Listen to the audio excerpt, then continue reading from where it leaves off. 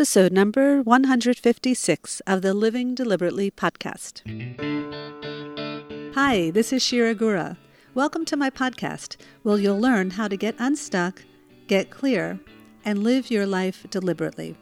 If you're new to me, just so that you know who you're signing up to listen to, I'm the creator of the Unstuck Method and the Clear Way, two groundbreaking self-help tools that promote your emotional health and well-being. I'm the author of the book, Getting Unstuck, 5 Simple Steps to Emotional Well-Being, and I'm currently writing my second book, Getting Clear. I teach all about these tools in my workshops, retreats, and coaching programs. I'm married to a wonderful husband named Boaz. I'm the mother of 4 children. I'm an avid yogini, and I'm passionate about composing music. Thank you so much for choosing to be with me today. And now for today's episode. Hello, my dear friends, and thank you for joining me today. I am thrilled to be broadcasting this podcast episode again from inside of the forest right near my home, which happens to be the quietest place that I can record this podcast during this time of lockdown when my kids and husband are in the house. And I just want to express my gratitude for this forest, for where I live, and for the ability to be able to come here every single day. So, in last week's episode, I challenged you to take a look at what I call the Wheel of Life, which is basically looking at your entire life, not just the parts that you love, and not just the parts that you would like to change, but all of the parts in between. The relationships with the people that you live with, the relationships with the people that you don't live with, your work or financial situation, your self-care, your hobbies, your physical health, your emotional health and well-being, your spiritual life, all of it. And the reason I challenged you to do so is because I believe that many of us miss a very big opportunity when it comes to this work of living deliberately. We tend to focus on only one part, and it's really hard to grow as a person when you are only focusing on one part of yourself. Like if you are only focusing on your physical health, then your emotional health or maybe your relationships may suffer because you're not focusing on them, and what you focus on grows. And it could be the other way around. And so I challenged you to take a good and honest look at your life and see what and where it is that you would like to create change. The next part, which I alluded to last week, is deciding not what it is that you have to do to create the changes in your life that you're looking to create, but rather who it is that you want to be. In episode 152, I spoke about a tool that I created called The Clear Way. And I'm actually just about finished writing my second book, which is called Getting Clear, and it's based on this tool. And the book will be coming out in a few months. If you haven't yet tuned into episode 152, you definitely want to do so because it's a really huge part of living deliberately, and each of these podcasts are building on one another. The last step of that tool, R, is for responsibility. This is where you commit to taking 100% responsibility for who you are being when you enter into any situation. Now, this is, for most people, a very novel concept. Most people don't stop to think about who they are. They just are who they are, or they are who they've always been, or they are like their parents were. But most people don't see how your way of being can actually be an ongoing conscious choice. And this is a huge miss because we, in every moment, have the opportunity to choose who we want to be. Even right now, at this very moment, as you listen to this podcast episode, you can choose how you want to be listening to it. You can choose to be attentive or curious or open-minded or non-judgmental or happy or excited or anything else. If you don't consciously choose who you want to be, you will be someone. But that someone will be a person that you live by on default. You are always being somebody, but more often than not, we are being someone because the lower mind has been trained to show up that way, as you always have been. And that person that you live by on default may be the person you actually want to be. And if that's the case, great, and you really don't need to listen to this episode. But from my personal experience and the experience I have with coaching others, I have realized that most of the time, we are showing up in our lives, of course this is unconscious, but we're showing up as people we don't necessarily want to be. And I'll tell you how I know this. I have a tradition of setting my alarm on my phone. It goes off several times throughout the day. When it goes off, it's a reminder for me to take a stop. And when I do, I ask myself, am I being the person in this moment that I want to be? And like 9 times out of 10, I'm not. I'm being anxious, or I'm being rushed, or I'm being impulsive or busy, or something other than the person that I really want to be in the world. Now, when you get clear, as I mentioned earlier, you choose in the R step your way of being. The book I'm writing now is full of personal stories of where I got clear in my life in order to avoid getting stuck and in order to live deliberately. In each story, I committed to being a different way of being. So, for instance, in one story, I committed to being confident. And in another story, I committed to being loving. And in another story, I committed to being proactive.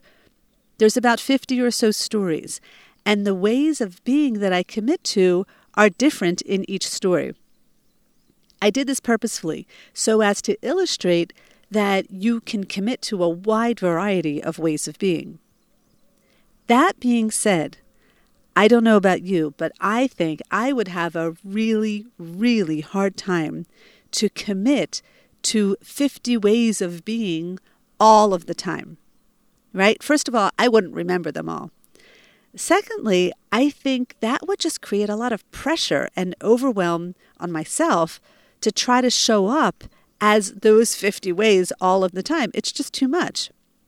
And so the exercise that I suggest is to review all of the different ways that you would like to create a change in your life and start to list out the ways of being that you think you need to be in order to create those changes.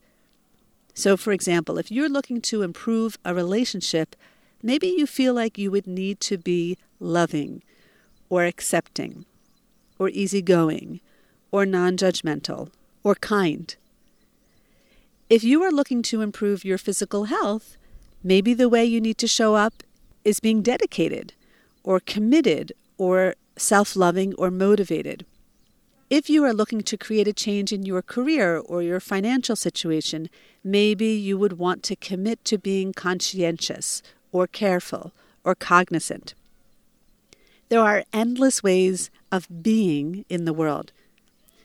In fact, in my book, I created a chart of ways of being, but the chart is not exhaustive.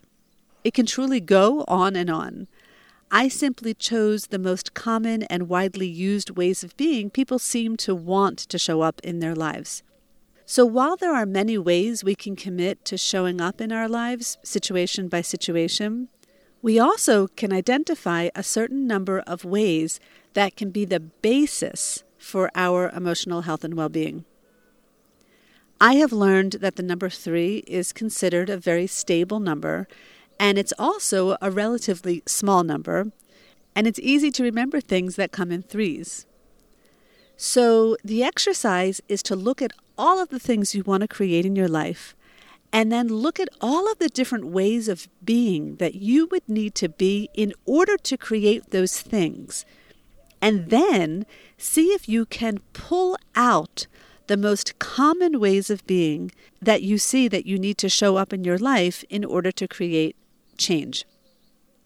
Now, before I go on, let me just say that this exercise is not easy. Please be patient with yourself and please be compassionate with yourself as you go through it. It's not easy to know what you want to create in your life if you've never really thought about it.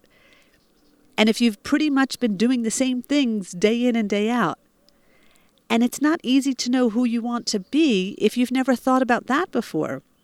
All of this requires a lot of consciousness and awareness and openness. So please be patient with yourself as you do this. You may find yourself being really excited to start this exercise, and then maybe you'll want to take a pause and reflect upon what you've thought about. Maybe you want to step away from it and come back to it in a week or so. There's really no rush to do this.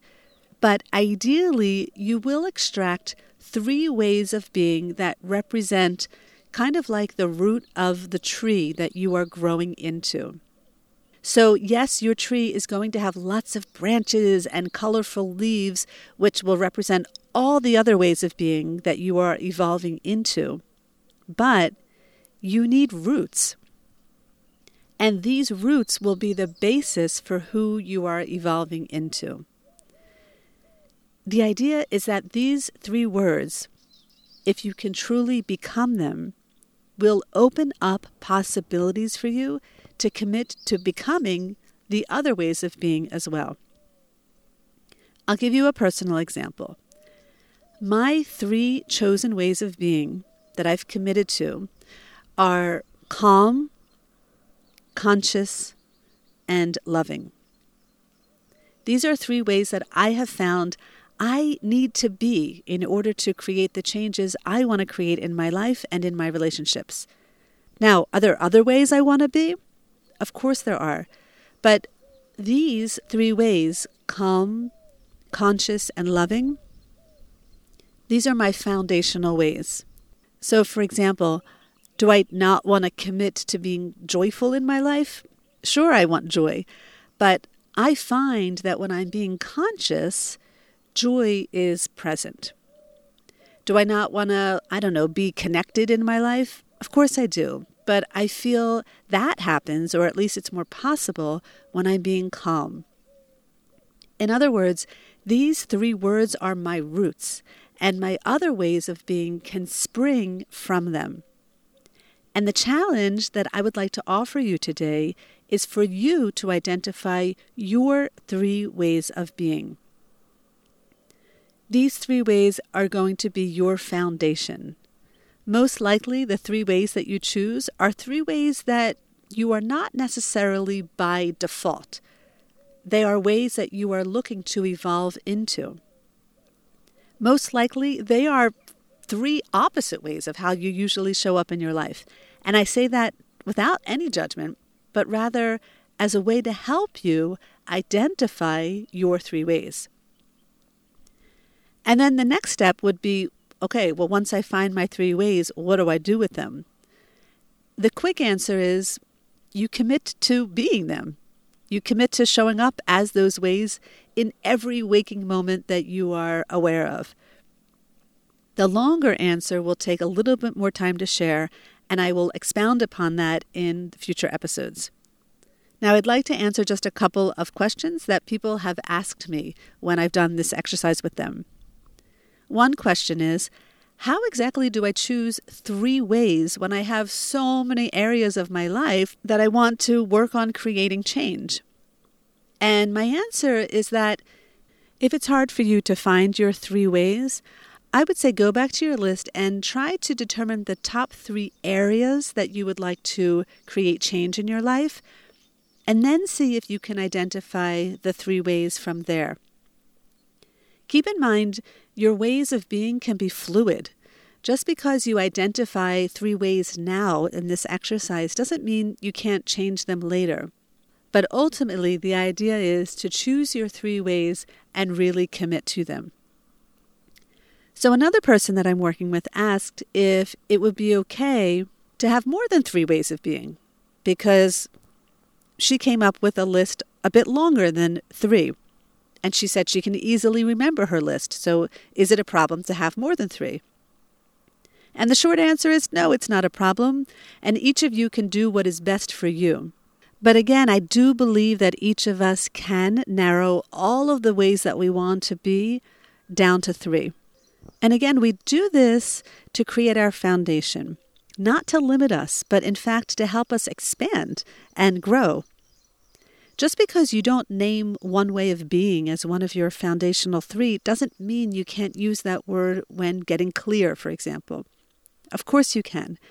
These 3 ways of being are simply what you are focusing on predominantly as a way to strengthen your base of who you want to become as a whole person. Remember, we are focusing on beingness here and not doing. The doing will come as a result of who you are being. Your beingness, who you are being in any moment, will dictate what you do and not the other way around. Again, I know this work may be new to many of you, and so I encourage you to take your time with it and play with it. Find a friend to work with or contact me to get coached on this so that you can really reach your full potential with applying this to your life and creating the life you want to live, even during the days of Corona, and especially during the days of Corona. Who do you want to be? What kind of ways do you want to be when you're cooped up in your house? And if you're cooped up with other family members, especially that, who do you want to be? You get to choose. Isn't that fabulous? You get to choose who you are. Others don't get to choose that for you. Your past doesn't have to choose that for you. Only you get to choose who you want to be. You get to be in the driver's seat of your life every single minute, if you choose it. And so the question is, are you choosing it? And if yes, what are you choosing? This is big stuff, my friends, because how you show up in the world determines everything. How you feel, how others feel about you, what you can create, and so much more. And again, it's not about what you are doing, but something much, much deeper inside of you. It's about your essence, your way of being. Okay, my friends, that is what I have for you today. I have so much more goodness to bring to you in the coming weeks, so please stay tuned. And make sure that you are a part of the Living Deliberately Facebook group so that you can share with me all of the experiences that you are having from this podcast. Wishing you a wonderful rest of your week. And as always, I look forward to living deliberately with you. Thank you for joining me for this episode of the Living Deliberately podcast. If you liked what you heard today, please share it with a friend or family member who may not know much about podcasting. If they need help, please show them how to subscribe to the show and how they can leave a review. For more information on my workshops, programs, and retreats, please visit me on my website at shiragura.com. See you next week.